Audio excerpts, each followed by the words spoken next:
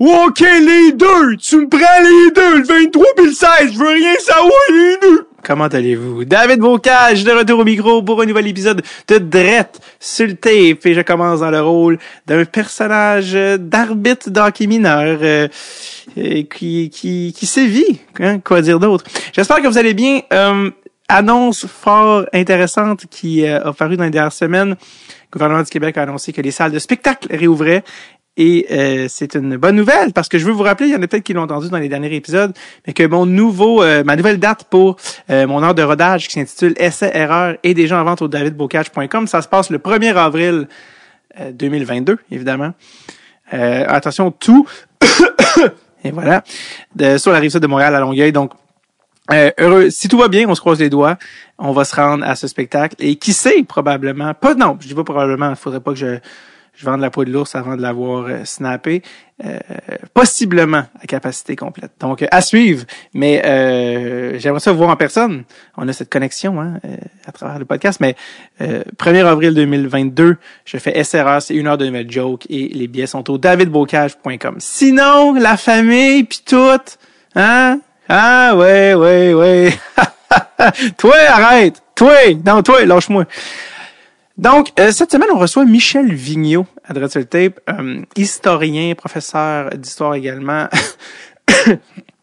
et tout résiduel de mon côté, ça faisait longtemps que je voulais qu'on jase un petit peu de tout cet aspect-là du sport. Montréal connaît pas super bien son histoire, hein, même les fans les plus hardcore du Canadien ne pourraient pas vous dire le nom de toutes les équipes qui ont précédé à Montréal ou même le nombre de Coupes Stanley qui a réellement été remporté à Montréal. Donc, je trouvais ça fort pertinent de recevoir Michel au podcast. On aborde tous les sujets de l'origine du hockey. Montréal a un gros rôle, selon plusieurs, dans l'origine du hockey, du moins le hockey nord-américain. Donc, j'en dis pas plus et on va revenir en arrière et retracer en fond l'histoire du hockey, surtout en lien avec la ville de Montréal. Michel est historien du sport et plus précisément même spécialisé dans le hockey. Donc, je vous en dis pas plus et je vous laisse découvrir notre invité cette semaine, Monsieur Michel Vigneault.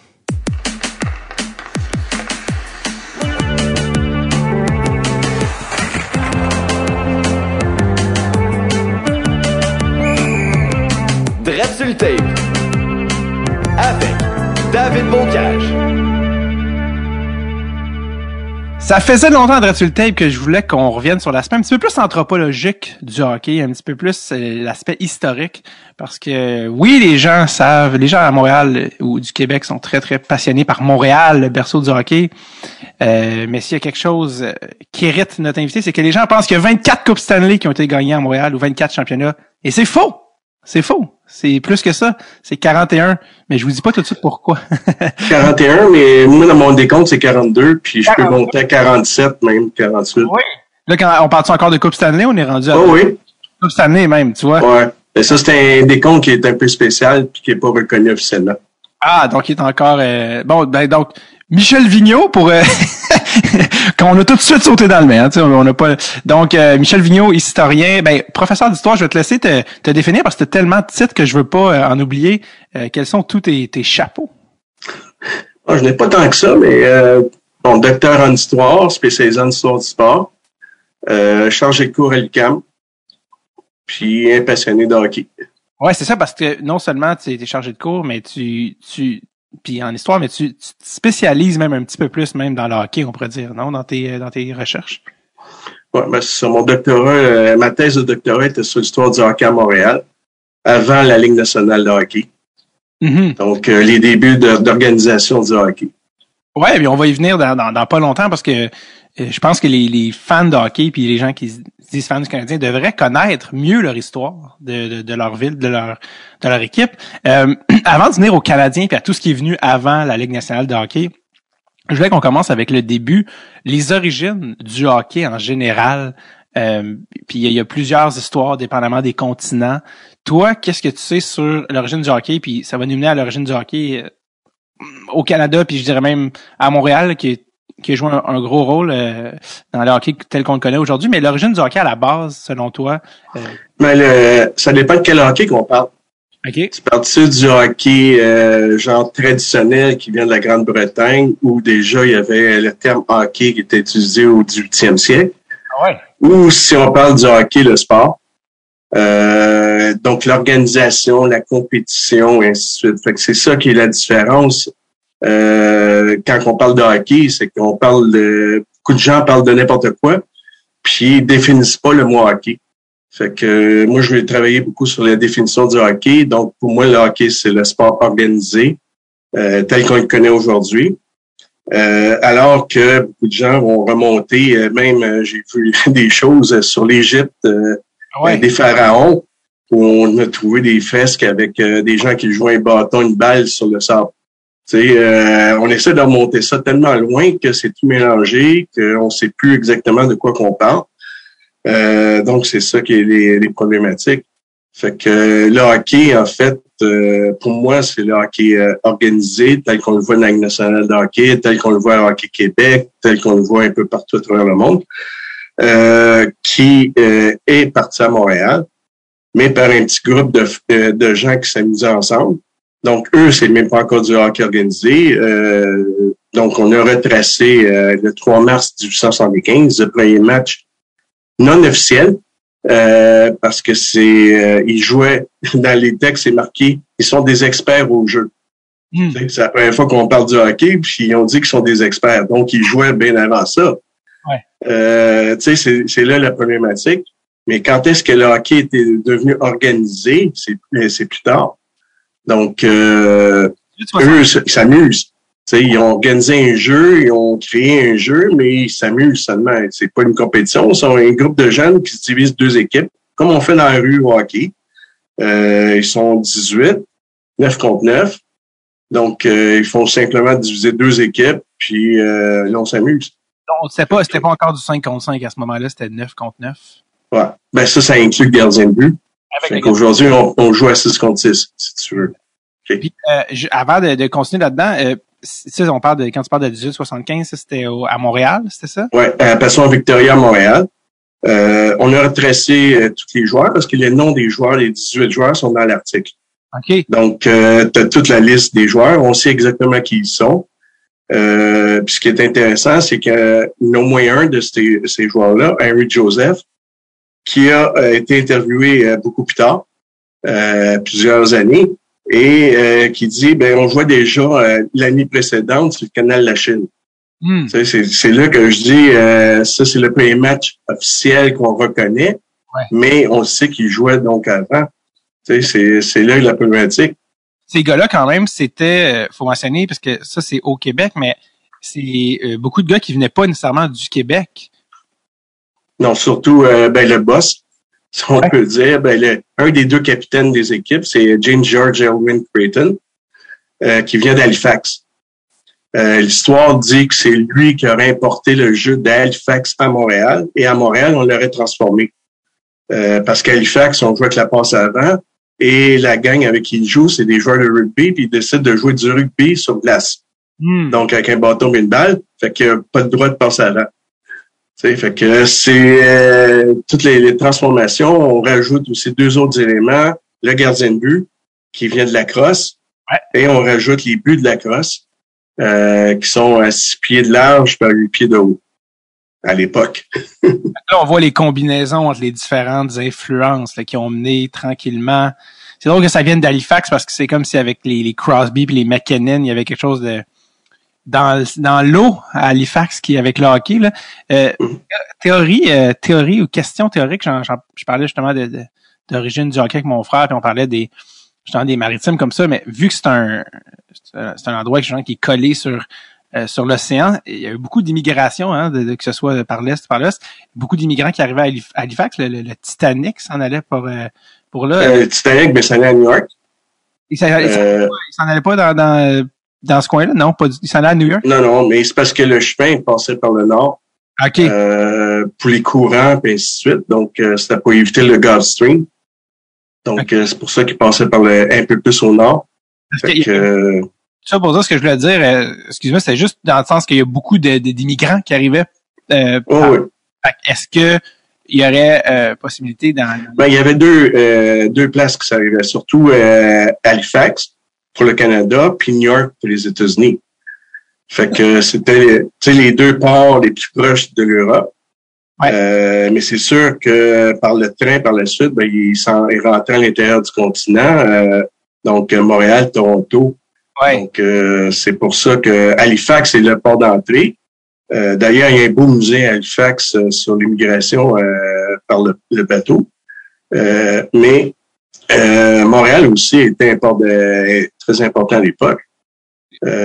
Plus pour la marchandise que pour le passager, par exemple. Mais... Parce que je me disais, avec autant d'immigrants qui arrivent par l'océan à Halifax, ils amènent avec eux justement divers mœurs et autres. Et est-ce que le hockey, justement, parce qu'il y avait des théories comme quoi en Europe, il y avait déjà certaines formes de hockey, est-ce que tu penses que ça serait arrivé par bateau, les phases primitives du hockey qui ont mené à... Déjà, après la conquête, les soldats britanniques qui sont déjà installés à Québec, à Montréal, et qui jouent, par exemple, le cricket pour passer le temps, parce que la guerre est finie ici, mais elle continue en Europe, la guerre de 7 ans. Donc, ici, pour passer le temps, ils jouent du cricket. Ils amènent avec eux déjà un paquet d'activités que les colons français connaissaient pas. Malgré qu'en Nouvelle-France, on faisait du patin, déjà. Donc, il y a même des lois qui avaient été passées pour interdire le patin dans les rues de Québec. Parce qu'ils trouvaient que c'était dangereux pour les passants. Fait que, ça te donne une idée que, il y a beaucoup d'activités qui se passaient déjà dans le temps de l'économie. Ouais. Mais par la suite, c'est sûr que les Britanniques, eux, avaient déjà beaucoup d'expériences, disons, sportives, entre guillemets, d'activités qu'ils ont amenées avec eux lors de l'immigration suite à la conquête. Fait que ça rentre par Montréal, ça rentre par Québec, ça rentre par les provinces maritimes. Donc, tout ça est tout mélangé. D'ailleurs, Montréal, le problème, quand on parle du hockey, Montréal, c'est un genre de melting pot du hockey, si on peut dire. C'est que tu as les Irlandais qui ont eu leur jeu de bâton de balle qui s'appelle le hurling. Les Anglais amènent le bandy, puis les Écossais le shinty. Mais le problème, c'est qu'ils sont pas assez nombreux pour se faire des ligues entre eux. Fait qu'ils mélangent tout ça. Et ça est devenu le hockey, d'une certaine manière. Ça, c'est des théories, là, parce qu'on n'a rien de précis dedans. Il n'y a aucun écrit. C'est ce qu'on pense par rapport à la population qui existait à l'époque. Oui, puis en identifiant les différents éléments des différents sports. C'est ça. Je viens de me rappeler ça. Je me demandais pourquoi je pensais à Halifax. C'est ça, c'est à cause de quand le Titanic avait coulé, il y avait beaucoup de choses qui s'étaient ramassées sur le lac. Halifax. C'est ça, ils ont tout ramené à Halifax. D'ailleurs, il y a un cimetière du Titanic à Halifax. Fait que tous les corps qui ont été repêchés, ils les ont amenés à Halifax. Ah, c'est ça. C'est pour ça qu'il y a un port d'Halifax avec la tragédie du Titanic. Bref, retour à Montréal, 1875, James Creighton, comme on parlait, qui est arrivé d'Halifax, qui est venu un petit peu amener la graine, si on veut. Ça, c'était des gars qui allaient à McGill, c'est ça? Bon, là, c'est l'autre théorie. Excuse. On dit toujours le hockey est inventé à McGill, ce qui est faux. Ou le hockey est inventé par les étudiants de McGill, ce qui est faux. Tous les joueurs ont passé par McGill, sauf qu'ils n'étaient pas tous étudiants à McGill à ce moment-là. Creighton, c'est l'exemple parfait. Il est rentré à McGill en 1977. Donc, lui, il arrivait d'Halifax comme ingénieur parce qu'il a fait son cours d'ingénieur à Dalhousie et il était engagé par le chemin de fer. Donc, il s'est trouvé un job à Montréal. Puis, par la suite, il est devenu avocat. Il a fait son cours de droit à McGill.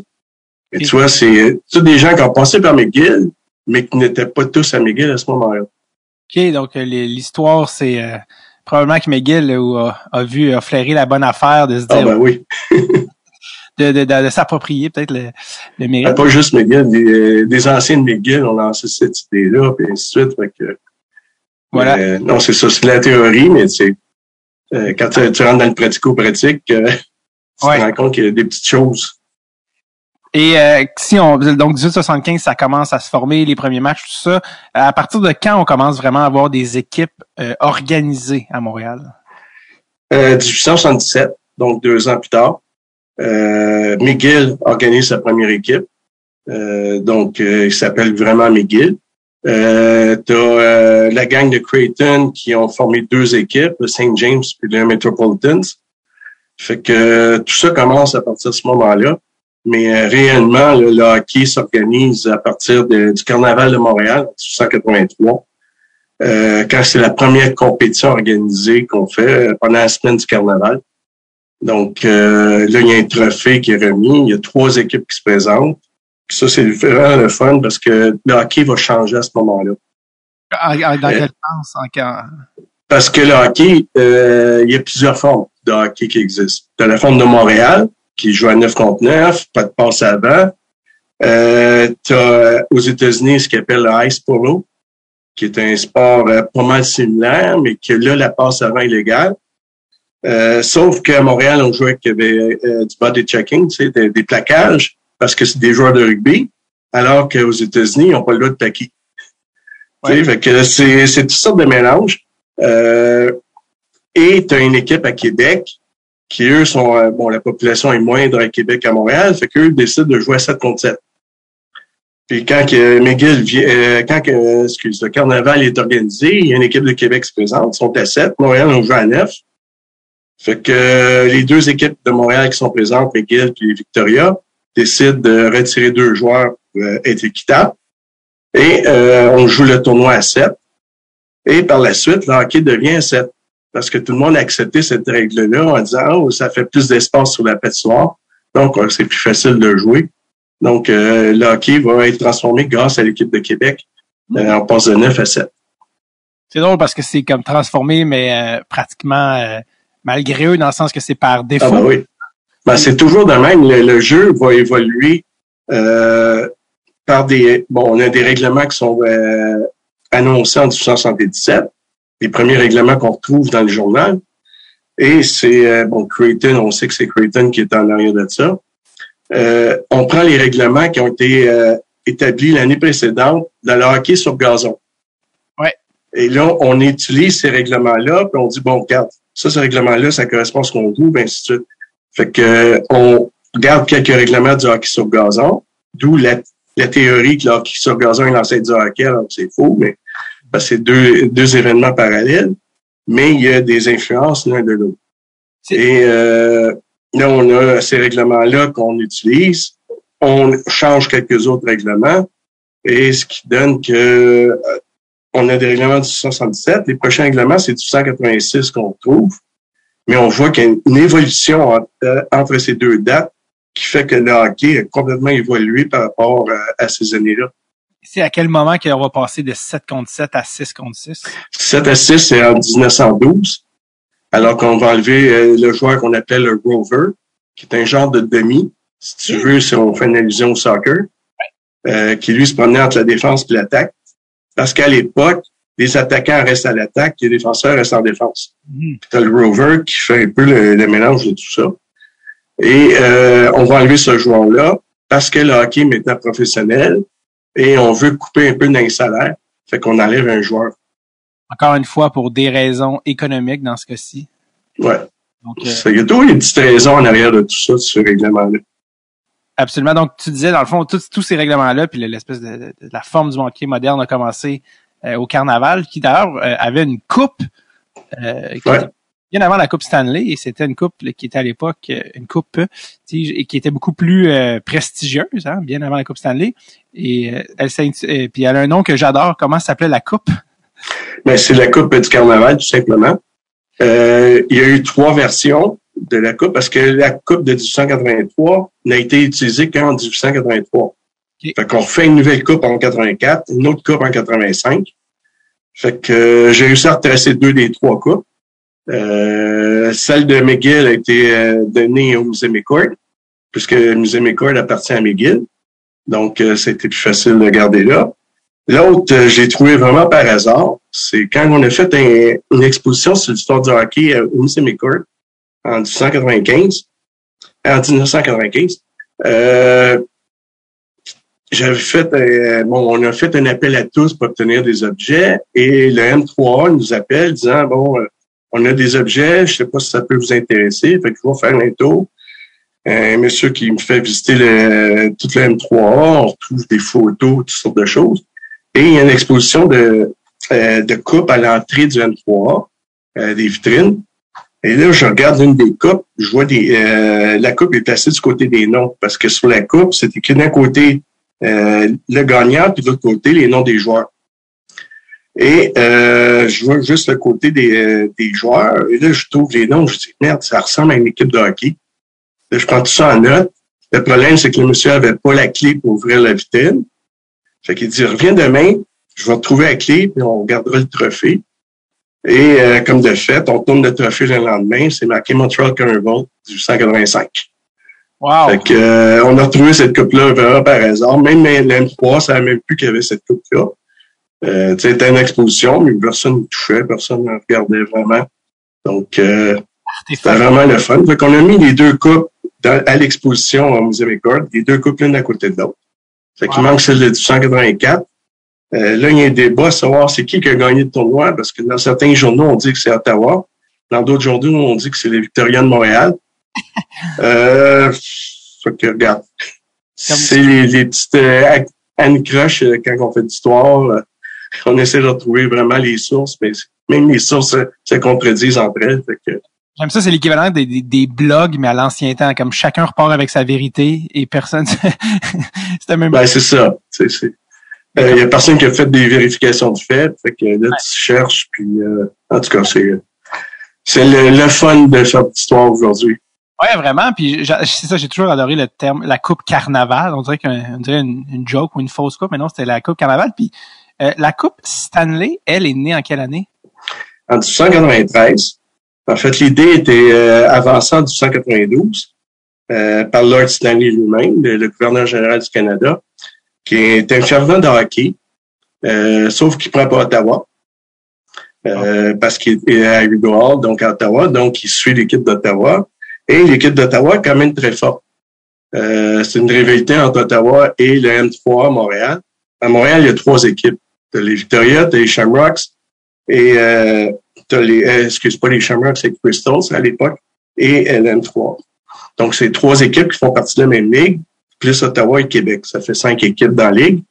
Et Ottawa est une des équipes favorites dans la ligue depuis quelques années. Avec la M3, donc c'est les deux qui se bataillent pour les championnats tous les ans. Et en plus de Lord Stanley, ses 2 fils décident d'organiser une équipe qui s'appelle les Rideau Rebels, avec les fonctionnaires de Rideau Hall. Donc, ils font une petite équipe pour le fun. Ils jouent à Rideau Hall, ils ont une patinoire. Ils jouent des parties contre d'autres équipes, contre les parlementaires, par exemple, des choses dans le genre. Et il y a la fille de Lord Stanley qui joue aussi au hockey avec ses frères. Donc, elle va organiser le premier match de hockey féminin au Canada. Regardons. Fait que, tu vois, Lord Stanley, c'est toute une gamique, si on peut dire, la grande famille du hockey. Comment ça? Dans quel sens? Ah, à cause de... Ben, parce que les enfants jouent, le père est un fervent admirateur du jeu. Oh, oui. Et quand ils vont retourner en Angleterre en 1892, les enfants vont continuer à jouer au hockey en Angleterre. Okay, et ils vont importer donc le hockey canadien en Angleterre à ce moment-là. Ah! Parce que là, on parle quand même fin 19e en ce moment, mais moi, j'ai lu que des ligues, les femmes avaient leur ligue professionnelle en 1916 et 17. Est-ce que c'est vrai? Ouais. Ça, c'est à Montréal, à cause de la guerre. OK. Donc, il y a beaucoup d'hommes qui sont partis à la guerre de Montréal, du côté anglophone surtout. Et donc, les patinoires deviennent un peu vides. Et c'est un des propriétaires de patinoire, Patrick Doran, qui est propriétaire de la patinoire Jubilé dans l'est de Montréal, qui organise cette ligue-là de hockey féminin en disant, ben regarde, on va remplir l'espace qu'on a de temps de glace avec du hockey féminin. Fait que c'est une fois par semaine, il y a 2 matchs, il y a 4 équipes. Et donc, les filles vont ramasser via les revenus des parties. Wow. Ils vont se partager donc les revenus, puis c'est comme ça qu'ils deviennent professionnels. C'est pas des gros montants, là, mais quand même. C'était pas sans rappeler, il y avait pas un film de baseball avec une prémisse similaire, le League of Their Own avec Tom. Ouais, ben c'est ça. Ça, c'est 1945. Okay, pour la c'est pendant la Deuxième Guerre mondiale aux États-Unis. On fait la même chose. On veut attirer les gens, aussi leur faire oublier la guerre. Ouais. À ce moment-là, tu sais, en attirant donc des gens. Mais les filles sont quand même très bonnes. Oui. Que ce soit au hockey ou au baseball, c'est des très bonnes filles qui ont été utilisées. Quand même fascinant qu'il y ait eu des ligues professionnelles, tu sais, au début du 20e, puis avant que ça, que ça a autant tombé entre ça et, donc par exemple, le moment où ils sont finalement allés aux Olympiques en 98, quand même fou que entre ça, il y a, tu sais, 80 ans de qu'est-ce qui se passe. Mais c'est facile à expliquer. Je veux dire, le sport féminin a toujours été un enfant pauvre du sport. Ouais. Tu vois, là, en 1916-17, possiblement en 1918 aussi, ils ont fait donc le hockey professionnel à Montréal. Justement pour remplir des espaces, mais aussi pour faire oublier la guerre. Ouais. Après ça, les années 20, il va y avoir du hockey féminin à Montréal, surtout avec McGill, les collèges anglophones. On va organiser beaucoup de sports pour les femmes. Mais arrive la crise économique. Là, on perd du point de vue féminin. Tout va être coupé. Même les hommes ils vont perdre aussi énormément. Parce que là, on cherche d'emploi, on n'a plus le temps libre. Donc, le sport féminin va être le premier à être coupé avec la crise économique. Mais il va y avoir beaucoup de problématiques aussi du côté des hommes. Je prends l'exemple de la Ligue nationale de hockey, qui a 10 équipes dans les années 20, qui tombent à 7, 8 équipes dans les années 30, et finalement à 6 pendant la guerre en 1942. Donc, la crise a touché aussi le sport masculin. Et donc, le sport féminin va complètement arrêter, puis on va reprendre ça seulement dans les années 60 pour le hockey féminin, où on va voir apparaître des filles qui vont commencer à jouer au hockey avec des patins blancs de Pantheon Fantasy, et ainsi de suite. Tu sais. C'est pas extraordinaire comme jeu, mais ça commence là.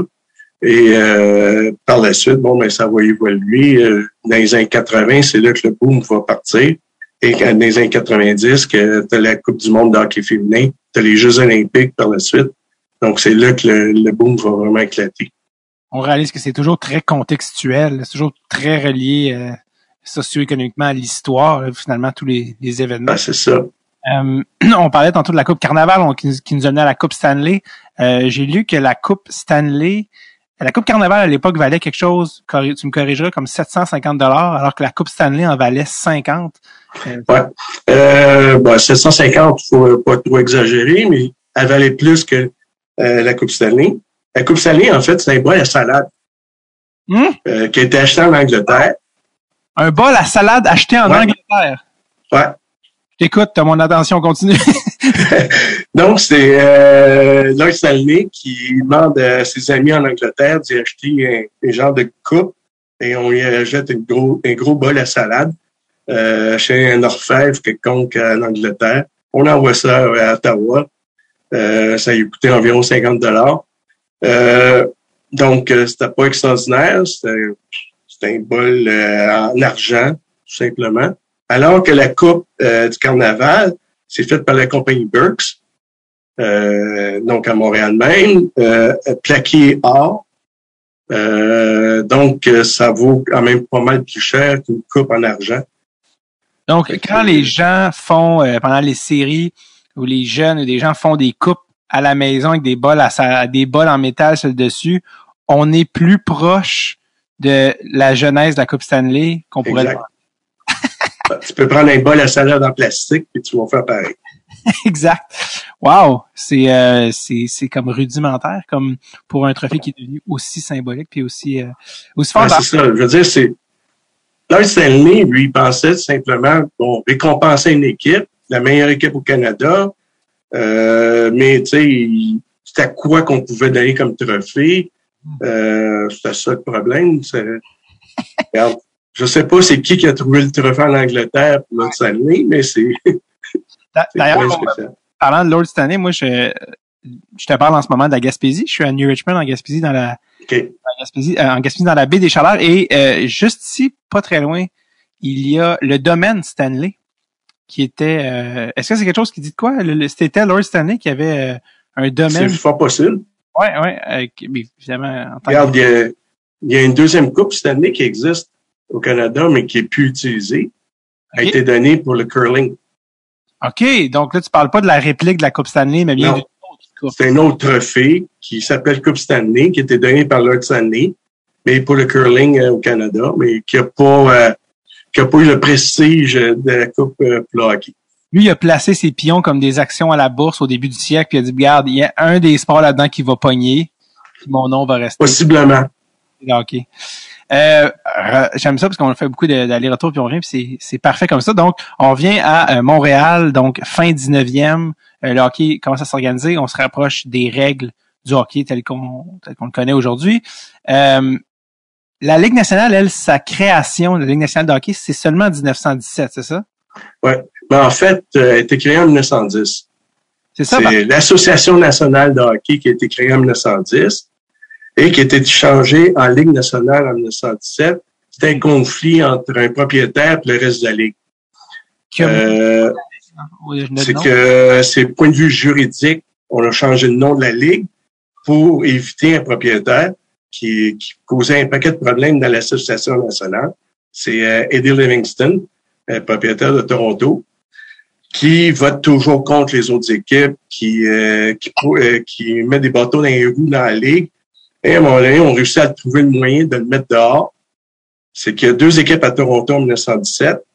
T'as l'équipe des Blue Shirts de Toronto qui appartient à Livingston, mais t'as le 226e bataillon, qui sont des joueurs de hockey qui sont engagés dans l'armée, qui ont formé leur équipe et qui, au mois de février, pendant la saison, est demandé au front en Angleterre, donc doivent quitter la saison. Et les autres équipes décident, OK, il reste une équipe à Toronto, on la fait sauter, comme ça on n'aurait plus à voyager à Toronto. Fait que parce que les autres équipes, c'est Montréal, Québec, Ottawa. Donc, on fait sauter Toronto. On s'est trouvé une raison pour le mettre dehors.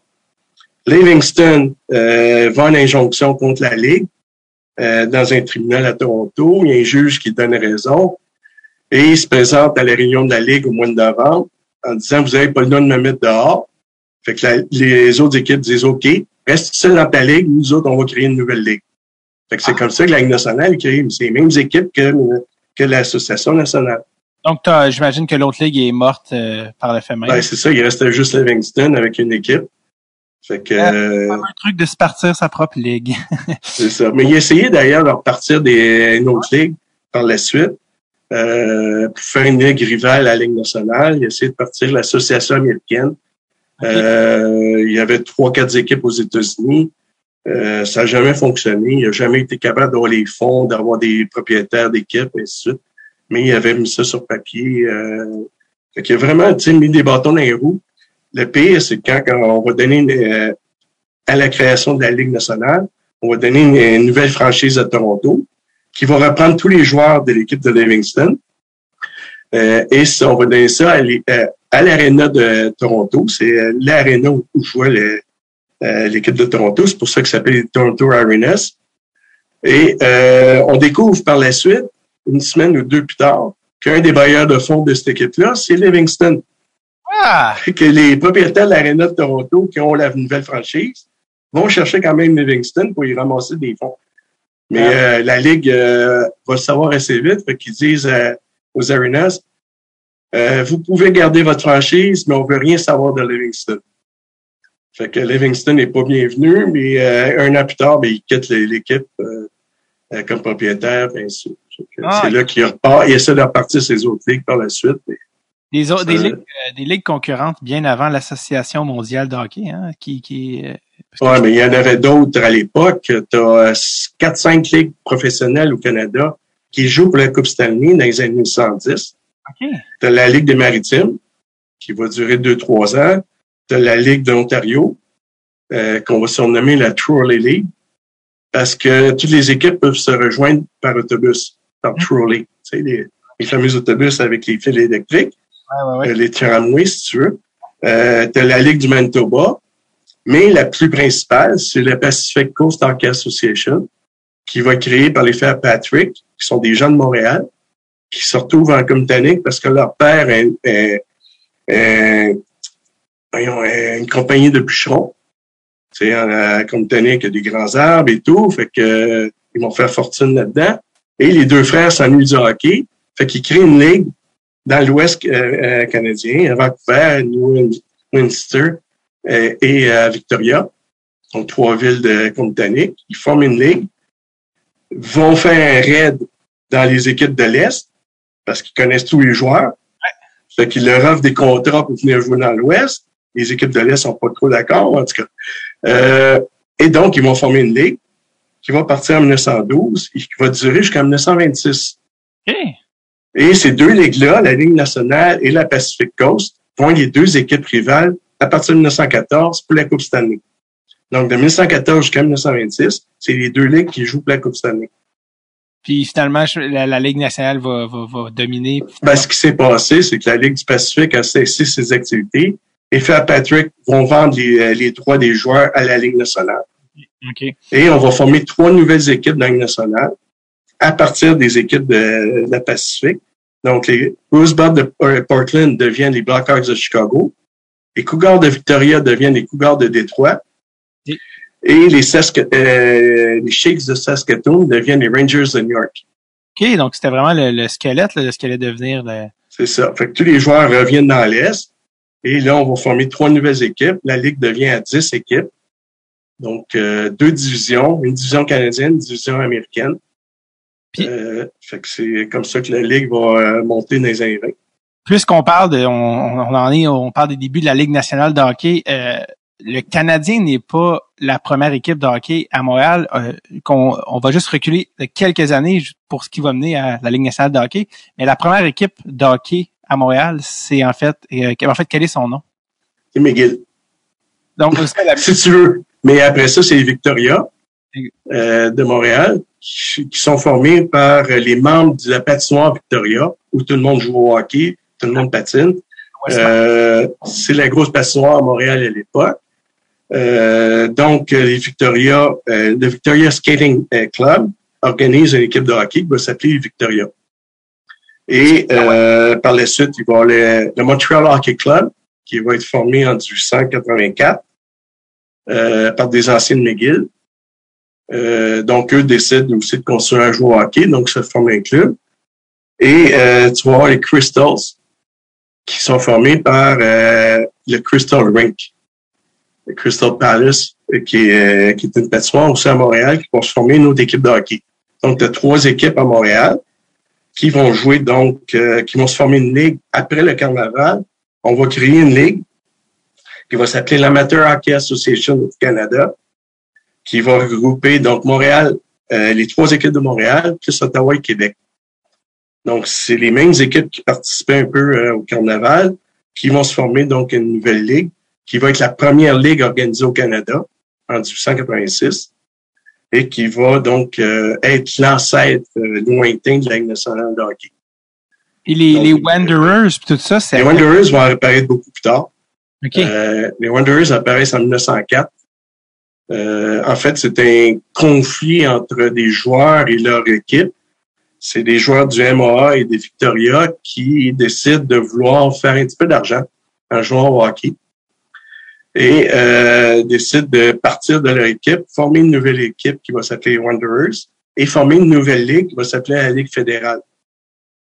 Et qui se veut donc une ligue rivale à l'ancienne ligue qui s'appelle à ce moment-là la Canadian Amateur Hockey League. Parce qu'elle a changé de nom en 1998.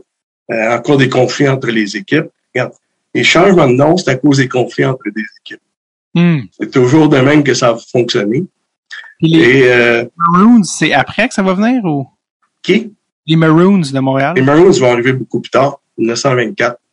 OK, parce que les Wanderers, en fait, c'est pas le Canadien, c'est pas une initiative de leur propriétaire?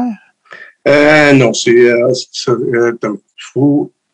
faut monter un petit peu avant quand les Wanderers sont créés en 1904. Regarde, c'est tellement compliqué puis c'est embrigadé l'un dans l'autre. Ouais.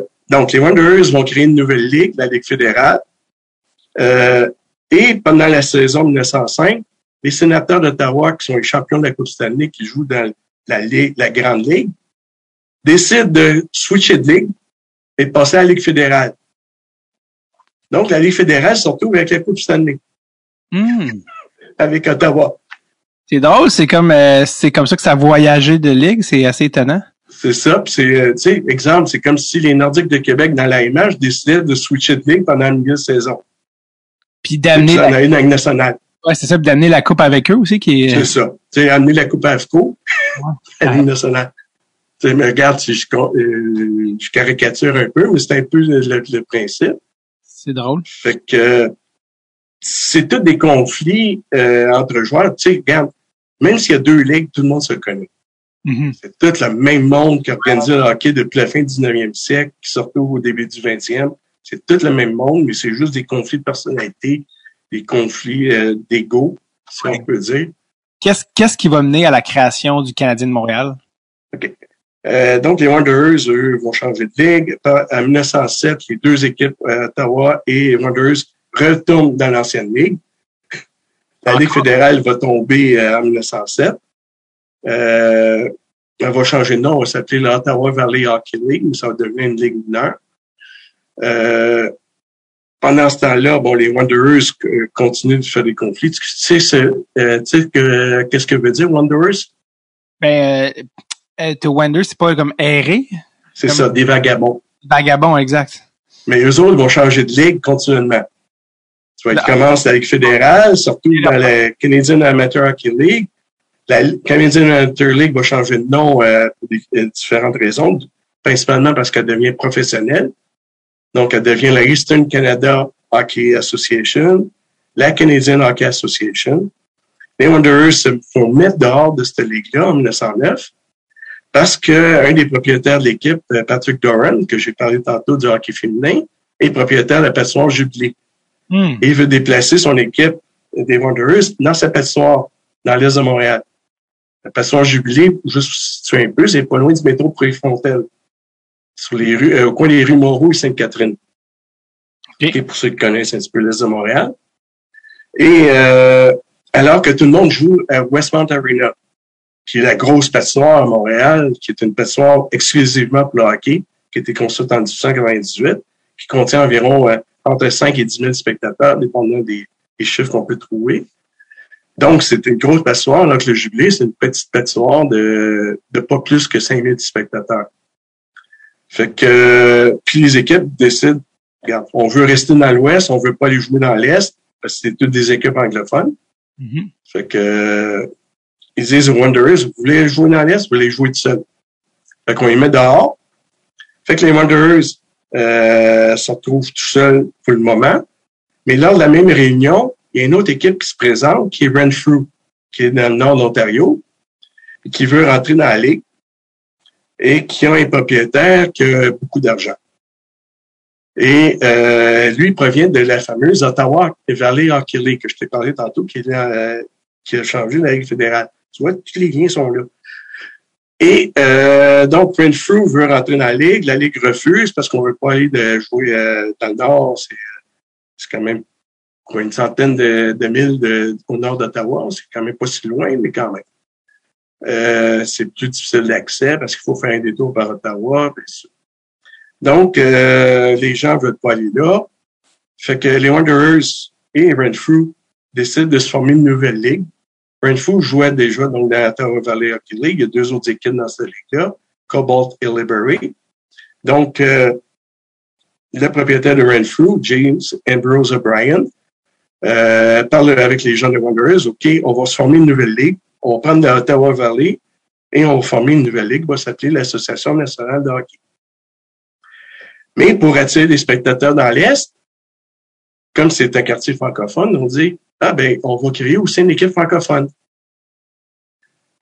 En même temps, la Canadian Hockey Association, qui joue à Westmount, va appeler le national qui existait déjà à emmener une autre équipe francophone là. Donc, faire une rivalité. Donc, on va avoir des équipes francophones et anglophones qui se font des rivalités entre elles. Mm-hmm. Donc, le Canadien va créer, à l'instigation des Wanderers, principalement un des joueurs qui est aussi propriétaire, c'est parce qu'à peu près tous les joueurs sont propriétaires d'équipe. Ils ont des parts dans l'équipe. Donc, c'est James Gardner, qui est un des joueurs qui va proposer donc de créer cette équipe-là. C'est lui qui trouve le nom, le Canadien, et qui va trouver un joueur qui va organiser l'équipe, qui est Jack Laviolette. OK. Donc, le propriétaire du Canadien de Montréal, à la base, est anglophone. Ouais. Ben, c'est Ambrose O'Brien qui dit, OK, moi, je fournis l'argent à tout le monde. J'ai de l'argent. Je vais vous donner donc l'argent pour former cette équipe-là, le Canadien. Voilà. Fait que O'Brien donne l'argent à Jack Laviolette. Il dit, là, ton argent, là, ton budget. Trouve-toi les joueurs avec ce budget-là. Trouve-toi l'équipement pour faire des uniformes et tout. Et c'est comme ça que le Canadien va créer en 1909. En décembre 1909, pour la saison 1910. Pour créer une rivalité, finalement, avec les clubs anglophones de la ville. C'est ça. C'est assez ironique parce que, tu sais, aujourd'hui, quand on pense Canadien de Montréal, on pense à Maurice Richard, on pense à un symbole, tu sais, canadien-français à l'époque, par excellence, mais à la base, ça a été parti par des anglophones, ironiquement. Ouais. Mais, regarde, tu as eu une période où il y a eu des propriétaires francophones du Canadien. C'est en 1921-1935. Léo Dandurand, Joe Caterinic, Louis Letourneau. Qui étaient... Quand ils ont acheté le Canadien en 1921, c'est les seuls propriétaires francophones de l'histoire du Canadien. Parce qu'après ça, en 35, c'est les Maroons qui achètent le Canadien. Ouais. Après ça, c'est Molson qui achète le Canadien. Braffman, Molson. Donc, il n'y a jamais eu de propriétaire francophone à part cette petite période-là de 14 ans, entre 21 et 35. Jeff Molson parle français aujourd'hui, mais j'imagine qu'il est plus considéré anglophone. Ah ben oui, son origine est anglophone et tout. Complètement. Parce que à la base, ben on l'a vu, on en a parlé dans l'histoire, mais c'est fou parce que c'est tellement devenu le sport du peuple, le hockey, tu sais, puis un sport accessible, mais tu sais, pour les Québécois, mais à la base, c'était vraiment un sport d'anglophone élite bourgeois à la base, le hockey. Ben oui. Ben, ceux qui jouent au hockey à l'époque, au 19e siècle, c'est ceux qui ont le temps de jouer. Parce qu'oublie pas, à l'époque, quand tu travailles, c'est quasiment 12 heures par jour. Ouais. 6 jours semaine. Donc, le samedi. Le dimanche, c'est le jour du Seigneur. Il n'y a aucun sport qui s'est pratiqué le dimanche ou à peu près. Il y a des interdictions autant de la ville que les gens, les puritains, chrétiens disent, ben, regarde, on fait pas d'activité dimanche.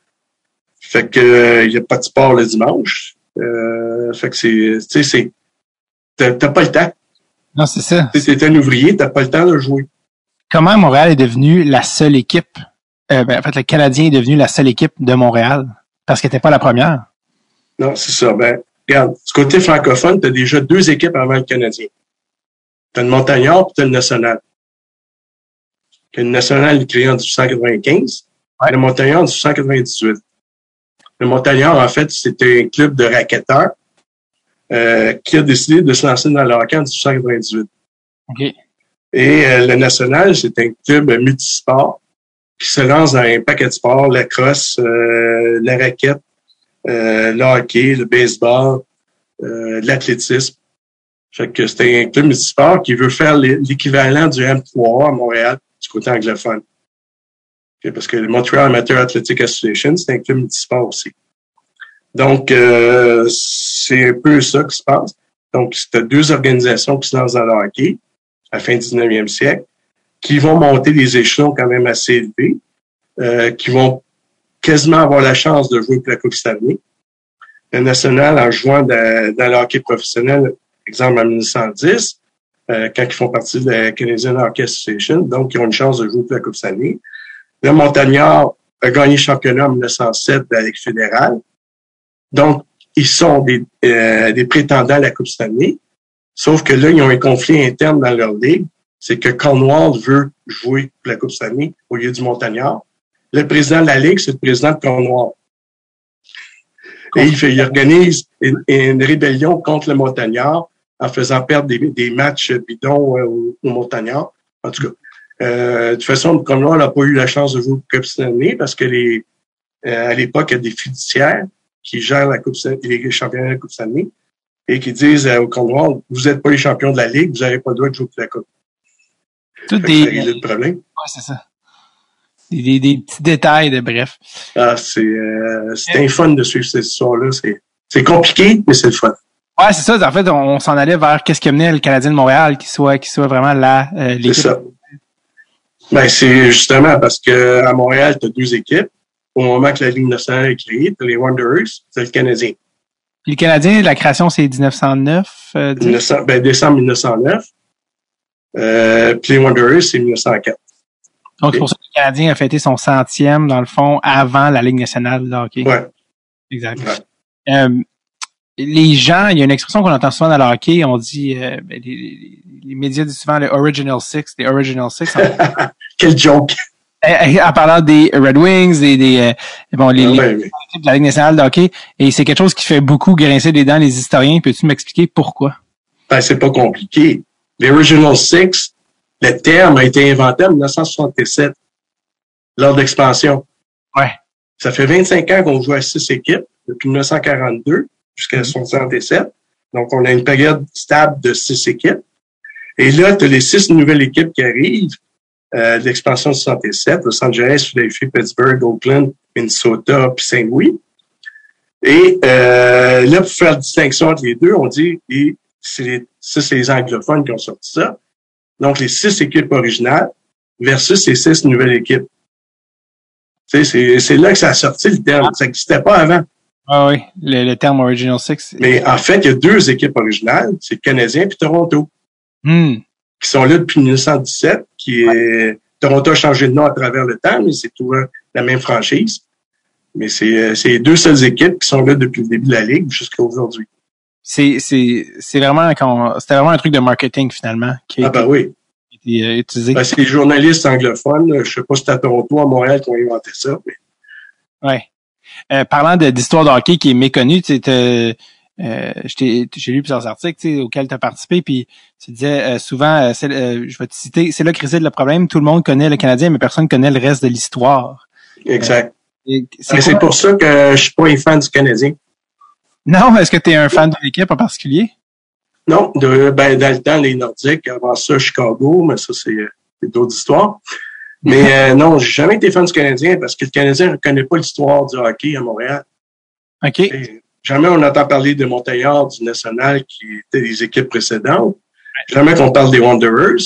Jamais qu'on parle, ou à peu près pas qu'on parle des Maroons. T'sais, en passant, les Maroons, c'est eux qui ont construit le Forum, c'est pas le Canadien. Le Canadien est arrivé 2 ans plus tard. Donc, le Forum, on le doit aux Maroons. Fait que les bannières des Maroons auraient dû être exposées avec les bannières du Canadien au Forum, en tout cas. Ça aurait été la moindre des choses. Fait que, tu sais, c'est ça, quand on parlait des 41 Coupes Stanley, ben, ça veut dire qu'il y a 5 autres équipes à Montréal qui ont gagné la Coupe Stanley à part le Canadien. Tu sais, t'as les Shamrocks, t'as les MRA, t'as les Victoria, t'as les Wanderers, puis t'as les Maroons. Mm-hmm. Fait que l'histoire du hockey à Montréal, c'est pas le Canadien. C'est beaucoup plus grand que le Canadien. Et c'est là qu'on le Canadien, je pense, à sa machine marketing et son qui a fait le travail, parce qu'on parlait souvent aussi avec ils ont profité du fait qu'ils étaient tout seuls pendant longtemps. Pour vraiment s'imbriquer dans l'imaginaire collectif comme étant l'équipe montréalaise, effaçant un peu au passage ce qui est venu avant, là, je pense. C'est ça, parce que regarde, les Maroons ont existé de 24 à 38, mais c'est les Maroons qui ont acheté le Canadien en 35. Fait que en 38, ils ont décidé simplement de liquider une des 2 équipes, parce que là, c'était plus fiable à cause de la crise économique. Fait qu'ils ont gardé la moins bonne des 2, mais la plus populaire. Ouais. Les Canadiens. Fait que c'est ça. Fait que c'est toutes sortes de choses que le monde oublie. Que tu te rends compte, tu te dis, ben regarde, c'est quoi le problème, c'est quoi l'histoire du hockey. Moi, j'ai commencé quand j'étais très jeune à suivre l'histoire du hockey. Par hasard, j'ai découvert que Toe Blake, qui était le coach canadien, c'est un ancien joueur. Oui. T'as 8-9 ans, tu te dis, hey, il a joué pour les Maroons. C'est qui les Maroons? Fait que, tu sais, c'est tout ça, c'est là que ça a commencé mes idées d'histoire du hockey un peu. Quand même assez jeune. C'était un très bon joueur, d'ailleurs, Toe Blake, avant d'être un très bon coach.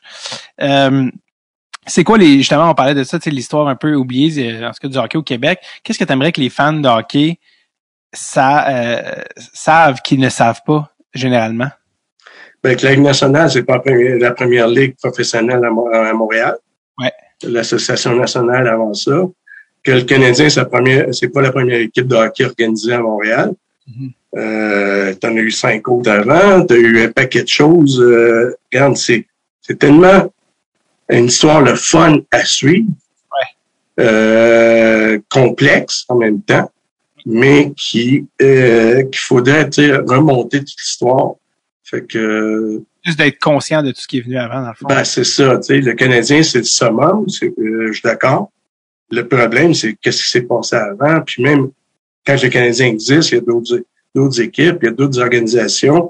Même chose à Québec. Les Nordiques, c'est bien beau, mais il y a eu les Bulldogs avant. Les Bulldogs ont gagné 2 fois la Coupe Stanley, en 1913 puis 1912. Fait que c'est toutes sortes de choses que le monde a complètement oublié. Oui. Avec le temps, le sport fait une partie intégrale de la société. Puis surtout au Québec, avec les référendums 79, tout ça, il y avait un article qui avait été écrit là-dessus, dans la presse auquel tu avais participé. Puis tu disais dans l'article, aujourd'hui on mixe beaucoup sport et politique, mais à l'époque c'était pas le cas. Pourquoi ça a changé? L'aspect anglophone, francophone, ça c'est quelque chose qui est plus venu avec le temps. Qu'est-ce qui s'est passé pour que ça devienne plus alors qu'à l'époque les gars se prononçaient pas vraiment là-dessus, puis parlaient très peu. C'était très peu. Il y avait une certaine distinction entre le sport et la politique. Ben le sport ça a toujours été politique. Ouais. Regarde les Jeux Olympiques, c'est le pire exemple. C'est que. Mais tu sais, regarde, la politique dans le sport, ça fait longtemps. Les hymnes nationaux, c'est un exemple de politique dans le sport.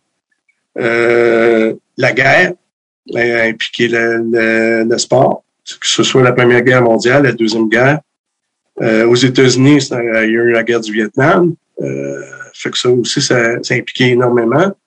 Regarde, t'as de la politique partout, dans tous les sports. Pas juste au hockey, mais dans beaucoup de sports. Donc, c'est sûr qu'au début, c'est de l'amusement, le hockey, mais une fois qu'il devient compétitif, c'est là que, bon, il y a des rivalités qui éclatent, il y a toutes sortes de choses, puis il y a beaucoup de gens d'influence extérieure qui entrent à l'intérieur de ça pour essayer de s'attirer des choses. Ouais. Mais exemple, les Blackhawks de Chicago, d'où vient le nom? Les Blackhawks, c'est un ancien régiment que le propriétaire a donné le nom parce qu'il était McLaughlin qui a acheté la concession de Portland qui l'a transporté à Chicago, a donné le nom de Blackhawks parce que c'était son ancien régiment quand il était dans l'armée. Ouais. Tu sais, fait que c'est toutes sortes de choses comme ça qui viennent. D'ailleurs, j'ai envie d'avoir ton opinion là-dessus parce que s'il y a quelque chose qui a fait jaser dans les dernières années, c'est que beaucoup d'équipes professionnels ont dû changer de nom, tu sais, pour des oui. Les Indians de Cleveland qui ont changé de nom. Les Indians qui changent de nom, mais ça, c'est une autre politique. Ça c'est le politically correct. C'est ça, d'un point de vue d'historien, en tout cas, de ton point de vue, le fait que les équipes changent de nom, tu sais, parce que souvent des gens disent, l'histoire, tu sais, pour les mêmes raisons que la statue de Johnny McDonald est tombée, il y en a qui sont d'accord, il y en a qui sont pas d'accord. Toi, par rapport aux équipes sportives qui changent de nom, dans un contexte... Même, il faut que tu retrouves, c'est quoi l'origine du nom? Tu sais, comme, je vais juste prendre le Canadien. Ouais. Canadien ne veut pas dire Canadien dans le sens large qu'on entend aujourd'hui. À l'époque, c'est les Canadiens français qui s'appellent les Canadiens. Parce que les Anglais, c'est les Anglais. Mm-hmm. C'est, en anglais, c'est les British puis les Canadiens. Ouais. Tu sais, c'est seulement que la Première Guerre mondiale que les Canadiens anglais décident de s'appeler Canadiens. Ouais. Parce que là, ils ont des régiments purement canadiens qui ont été créés. Donc, ils veulent faire un peu différent de l'Empire britannique. Tu sais, ils veulent montrer leurs caractéristiques francophones, pas francophones, mais canadiennes par rapport aux Britanniques. Donc, c'est comme ça que les Canadiens, avant la Première Guerre, donc quand ils vont être nommés, ne représentent que les Canadiens français, ne représentent pas les Canadiens anglais. Exact. Donc, en fait, le Canadien devrait s'appeler aujourd'hui les Québécois. Oui, exact. D'ailleurs, beaucoup de gens, tu pourrais peut-être confirmer ou démentir, mais le H au milieu du Canadien, beaucoup de gens pensaient que c'était pour Habs, mais c'était en fait club de hockey, ça se peut-tu? Ouais, ben, en fait, il y a 2 C dans le logo. Ouais. Essaye d'imaginer ton logo. Ouais. Du Canadien actuel. OK? T'as le C rouge pour Canadien. T'as le H blanc pour hockey. Mais autour du C rouge, il y a un C bleu qui fait le contour avec du blanc. Fait que si tu continues le contour qui donne le H, donc t'as club en blanc, hockey en blanc, puis en rouge, Canadien. Club de hockey canadien, qui est le nom officiel du club. Donc, c'est pas CH qu'on devrait dire, c'est CHC. Club d'hockey, ouais. Le club d'hockey canadien qui était le pourquoi c'est devenu Habs? Ça, c'est une vieille histoire. Il y a beaucoup de théories encore. On a retrouvé dans les journaux dans les années 1910 qu'on parle du Canadien des habitants dans les journaux francophones. C'est un de mes amis, Paul Foisy, à Saint-Hyacinthe, qui a retrouvé un journal de Saint-Hyacinthe qui parle des habitants quand il parle du Canadien. Mais l'histoire la plus proche, si on peut dire, ça provient du premier match au Madison Square Garden que le Canadien va jouer à New York contre les Americans, parce que les Rangers vont arriver l'année suivante. Et le propriétaire du Madison Square Garden, qui s'appelle Tex Rickard, c'est un gars qui va donc emmener l'équipe à New York, qui était l'ancien Bulldog de Québec, qui est devenu Tigers Hamilton, qui devient les Americans de New York, et qui veut avoir l'équipe intéressante, parce que le Canadien a gagné la Coupe en 24, donc il fait venir le Canadien pour le premier match à New York. Et là, il demande, ça veut dire quoi la hache dans le logo? Et il demande ça aux journalistes anglophones. Les journalistes anglophones lui lancent comme joke, ça veut dire habitant, parce que les joueurs viennent du monde rural. Ce qui est faux. C'est beaucoup des urbains, mais c'est un peu l'idée qu'on a à l'époque, que les francophones, c'est du monde rural, les anglophones, c'est du monde urbain. Fait que c'est un peu ça l'idée. Donc, d'où le Habs est sorti de ce moment-là. Mais, comme je te dis, il y a beaucoup de théories entre guillemets là, sur ce. Pour revenir aux Blackhawks, est-ce que tu penses que les Blackhawks de Chicago vont changer de nom? Non, mais je sais qu'ils veulent faire beaucoup de monde qui veulent faire changer le logo. Le logo, OK. Ouais.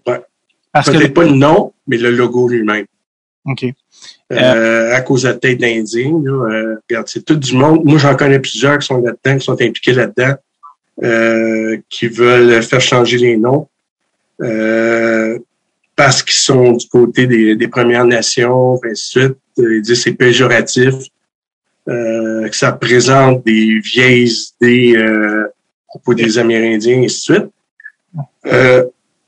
Le logo, il passe parce qu'il n'est pas péjoratif, contrairement à Yahoo, qui était le logo des Indiens de Cleveland. Tu avais la tête d'Indien qui était un peu bizarre. Là. Fait que c'est sûr que c'est ça qu'on voulait faire sauter. Indiens aussi, parce que c'est pas des Indiens, c'est des Amérindiens ou des Premières Nations. Ça aussi, si on voulait le faire sauter. Les Redskins à Washington, même chose. C'est un surnom péjoratif aux Amérindiens parce qu'ils sont pas rouges, ils sont jaunes, parce qu'ils sont d'origine asiatique, mais à cause du soleil, ils brunissaient, puis ainsi de suite. C'est toutes sortes de choses qu'on essaie de changer. Il y a beaucoup d'autres qui essaient de se changer un peu partout. Regarde les Redmen de McGill. C'est maintenant les Redbirds. Je savais même pas. Ça avait changé. Ouais, ça a été changé pour les Redbirds. Parce que le drapeau, les symboles de McGill, c'est des oiseaux. Fait que c'est pour ça qu'on a changé ça. Ça a été plus simple. C'était quoi Redman? C'était quoi la Redman, on ne sait pas trop d'où vient le nom, mais on pense que c'est encore péjoratif par rapport aux Amérindiens. OK. Mais regarde, on n'a pas l'origine officielle. Je connais un gars à McGill, Earl Zuckerman, qui est l'historien du sport à McGill. Il essaie de trouver l'origine, il n'a pas été capable vraiment, mais il pense que ça a été péjoratif par rapport aux Amérindiens. Il y a une question que je voulais te poser qui est plus large un petit peu, peut-être trop, tu me diras, mais je me suis toujours intéressé à savoir le rôle du sport dans une société. Tu sais, je veux dire, chaque société est attirée, gravite autour de ça de tous les temps. Pourquoi le sport occupe cette place-là systématiquement dans une société? Ben, le sport, c'est l'entertainment. Si on parle de sport compétition professionnel, c'est l'entertainment, c'est la TV, c'est les débats à la radio, c'est toutes sortes de choses. Il y a du divertissement. C'est aussi, pour regarder aux États-Unis, on appelle ça pastimes. C'est un passe-temps. En même temps, ben c'est une façon. Regarde, moi je regarde les États-Unis, c'est plus les États-Unis que le Canada. Au Canada, on suit ce qui passe aux États-Unis. Ouais. D'une certaine manière, parce qu'on est influencé par les Américains au niveau de l'organisation et tout. Regarde aux États-Unis pour les classes ouvrières, c'est une façon de se sortir de la merde, si on peut dire. Tu fais des millions. Les Noirs, c'est le meilleur exemple. Tu sais, d'aller faire du sport professionnel, basketball, football. De changer de classe sociale, finalement. C'est ça. C'est d'augmenter sa classe sociale, c'est de devenir l'élite. Mais, regarde, ils sont des gens qui sont de la première génération qui changent, ont un paquet de problèmes, de comportement, de drogue, tu sais, des choses dans le genre. Viscéral puis d'identitaire dans le sport.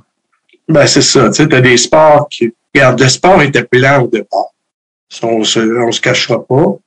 L'intégration des minorités a été très longue, très difficile. Il y a eu toutes sortes de passe-droits. Le baseball, c'est un exemple extraordinaire. Avant Jackie Robinson, il y avait des Noirs au baseball. Tu avais les Latinos. Ouais. Tu sais, les Latinos, ils n'étaient pas reconnus comme des Noirs, mais ils étaient des Noirs.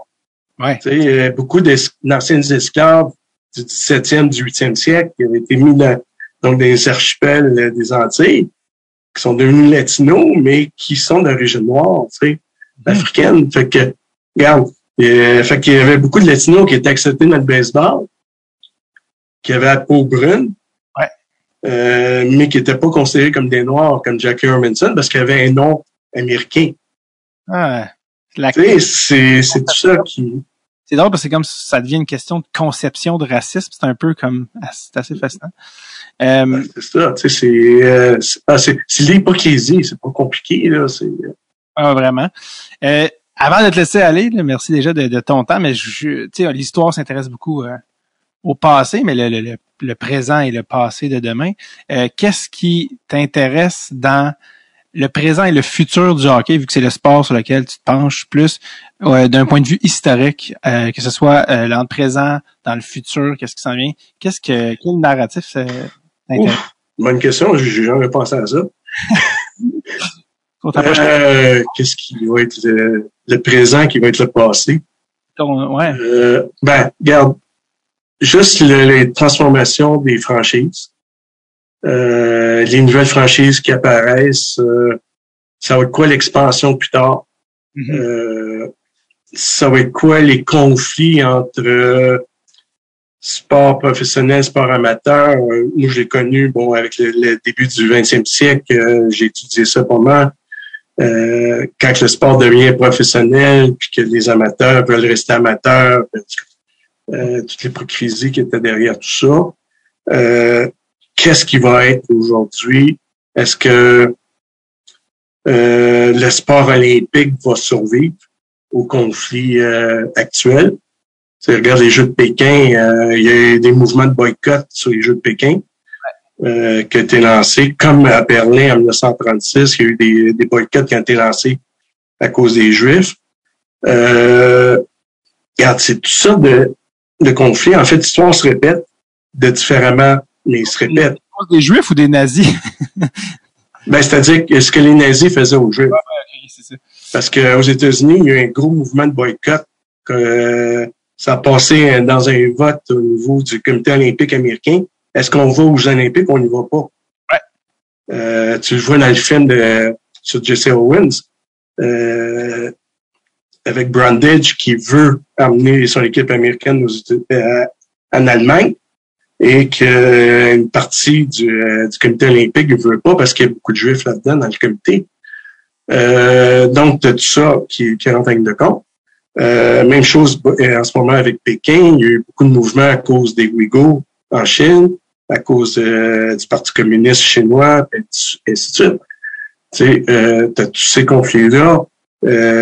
Donc, quand on parlait de politique tantôt dans le sport, ça, c'en est un exemple flagrant. Comment est-ce que le CIO travaille à travers ça? Le CIO, il va falloir qu'il change sa mentalité à un moment donné. Mais, tu sais, c'est toutes sortes de choses qui fait que, est-ce que les Olympiques vont survivre? Ça, c'est une bonne question. Est-ce que les Olympiques vont être modifié carrément, c'est à voir parce qu'il y a des fédérations qui vont peut-être se retirer des Jeux olympiques à un moment donné. Parce qu'ils vont avoir trop de conflits qui vont rentrer en ligne de compte. Il y a aussi des fédérations qui veulent rentrer parce que tu vois tout l'entertainment qui est autour de ça, le prestige de faire partie des Olympiques. Tu sais, je prends l'exemple de la danse sociale. Ça fait 20 ans qu'ils veulent rentrer aux Olympiques. Ouais.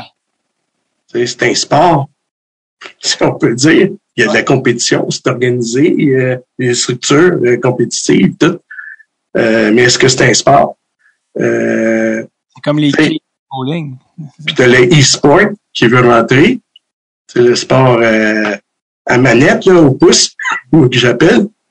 C'est-tu du sport? C'est pas du sport, tu sais, c'est toutes sortes de choses qui rentrent. Fait que le sport lui-même va être transformé avec le temps. C'est sûr qu'il va y avoir des modifications dans les sports eux-mêmes.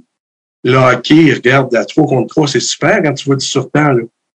Est-ce qu'on va réduire le nombre de joueurs plus tard? Non, mais là, on fait au basket, là, le 3 contre 3 aux Olympiques. Ils l'ont pas fait, je pense qu'ils l'ont rentré aux Olympiques, le 3 en basket, je pense. Au basket, ouais, il était rentré. Tu sais, fait que c'est toutes sortes de petites choses comme ça qui se modifient.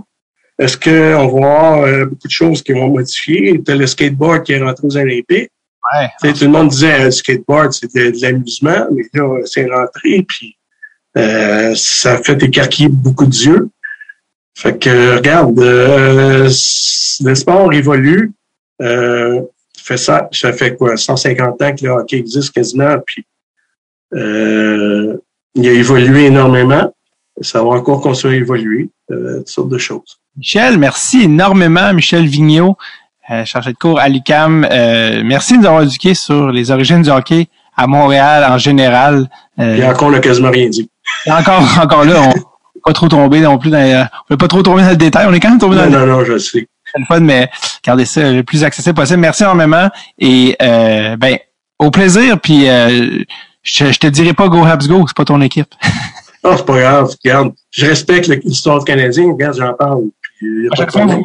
Prochaine fois que vous allez au Forum de Montréal voir un film, pensez à l'histoire du Forum avant qu'il soit un cinéma et le vestige du passé. Merci, Michel. OK, salut.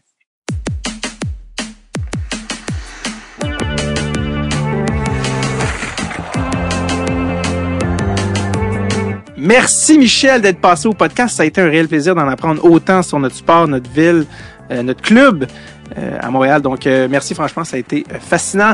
Sinon, je vous dis merci d'être au rendez-vous. Abonnez-vous au podcast si vous voulez rien manquer. Et on se voit la semaine prochaine pour un autre épisode de Dread sur le Tape. OK, take it easy. OK, bye-bye now. Bye-bye.